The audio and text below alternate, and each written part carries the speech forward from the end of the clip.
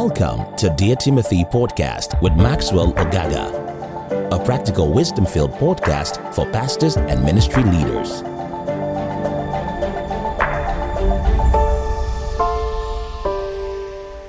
Okay.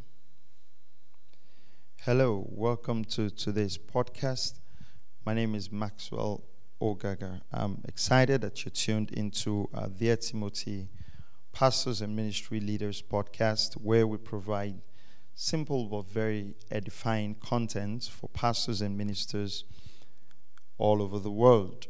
We've been having a conversation around the subject of ministry finances, and I want to bring this subject to a close today by talking about proper accountability. In 2 Corinthians chapter 8 and verse 20 to 22, Paul teaches us by example and by precept a pattern that would help any minister or any ministry. The background to the story was the fact that they were receiving contributions for the church in Jerusalem. All right, so these contributions were coming up, and Paul had to use the Macedonian example to talk to the saints in Corinth. Now, when the contributions were done and were gathered, Paul says this. Verse 18, he says, "We have sent along with him the brother whose fame in the things of the gospel has spread through all the churches. And not only this, but he has also been appointed by the churches to travel with us in this gracious work, which is being administered by us for the glory of the Lord himself and to show our readiness."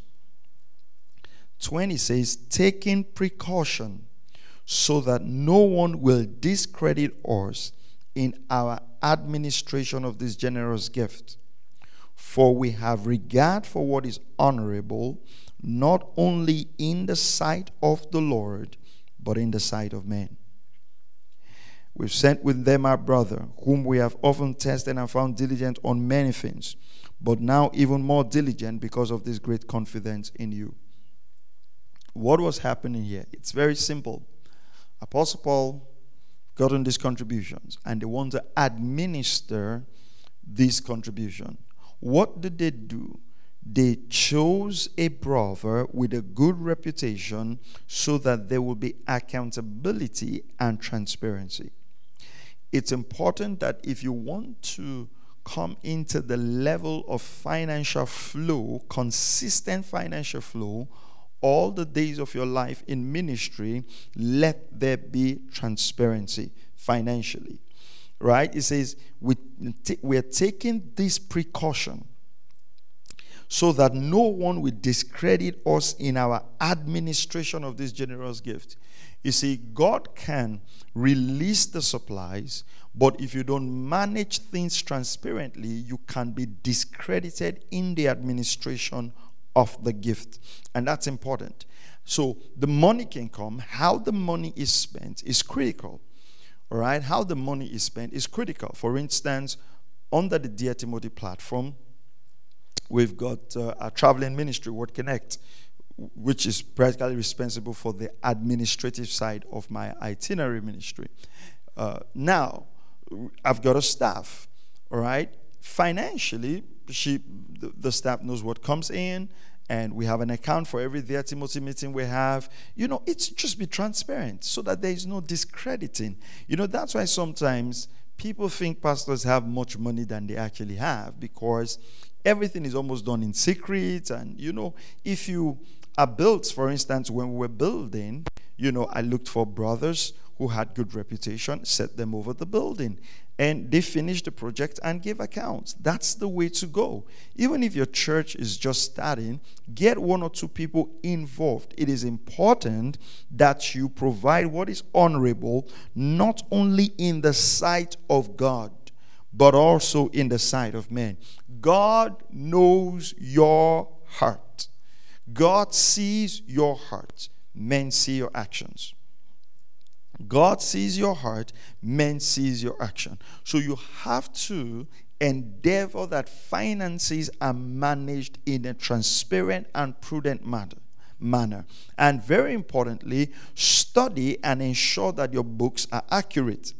Don't operate the finances of the local church as if it's just your personal accounts.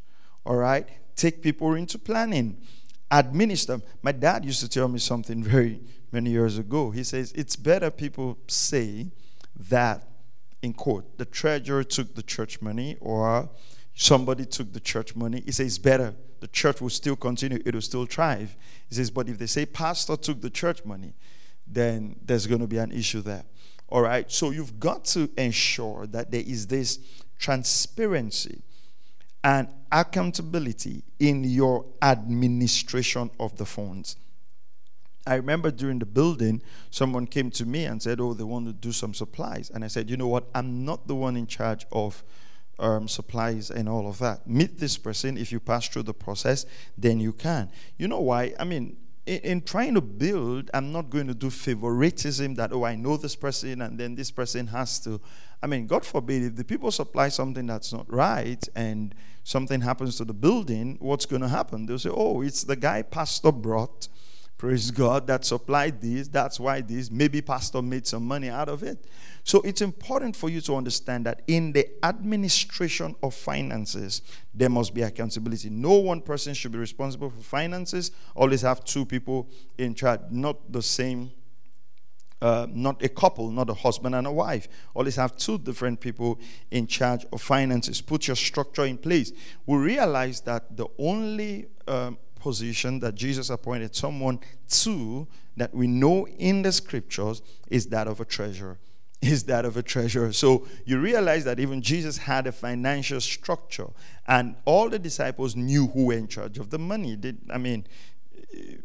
They knew it wasn't Jesus that was in charge of the administering. So when Judas got up, the Last Supper, said they thought that he had been sent to buy something or to give something to the poor. So it's important for us to put these structures in place. I've seen a lot of pastors who complain of lack of finances in ministry, and when you inquire, there's actually no accountability, right? You're the set man of the vision to administer what I'll call public funds or congregational funds. These funds are the sweat and the labor of people who go to work Monday to Friday, and so in administering it, we're administering a great part of their life, a great part of their stewardship. And it's important that if we're administering a great part of their stewardship, they are able to trust us. All right? Not just that God trusts us, but they are able to trust us. I trust that you've been blessed by this podcast. If you have been blessed, why not share it with your friends and encourage them to get a hold of it?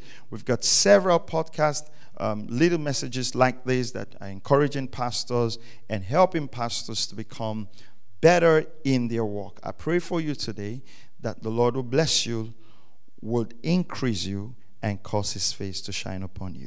God bless you. Thank you for listening to Dear Timothy podcast. For more information, please visit www.pastormax.ng or call +234 805 888 7575. Thank you.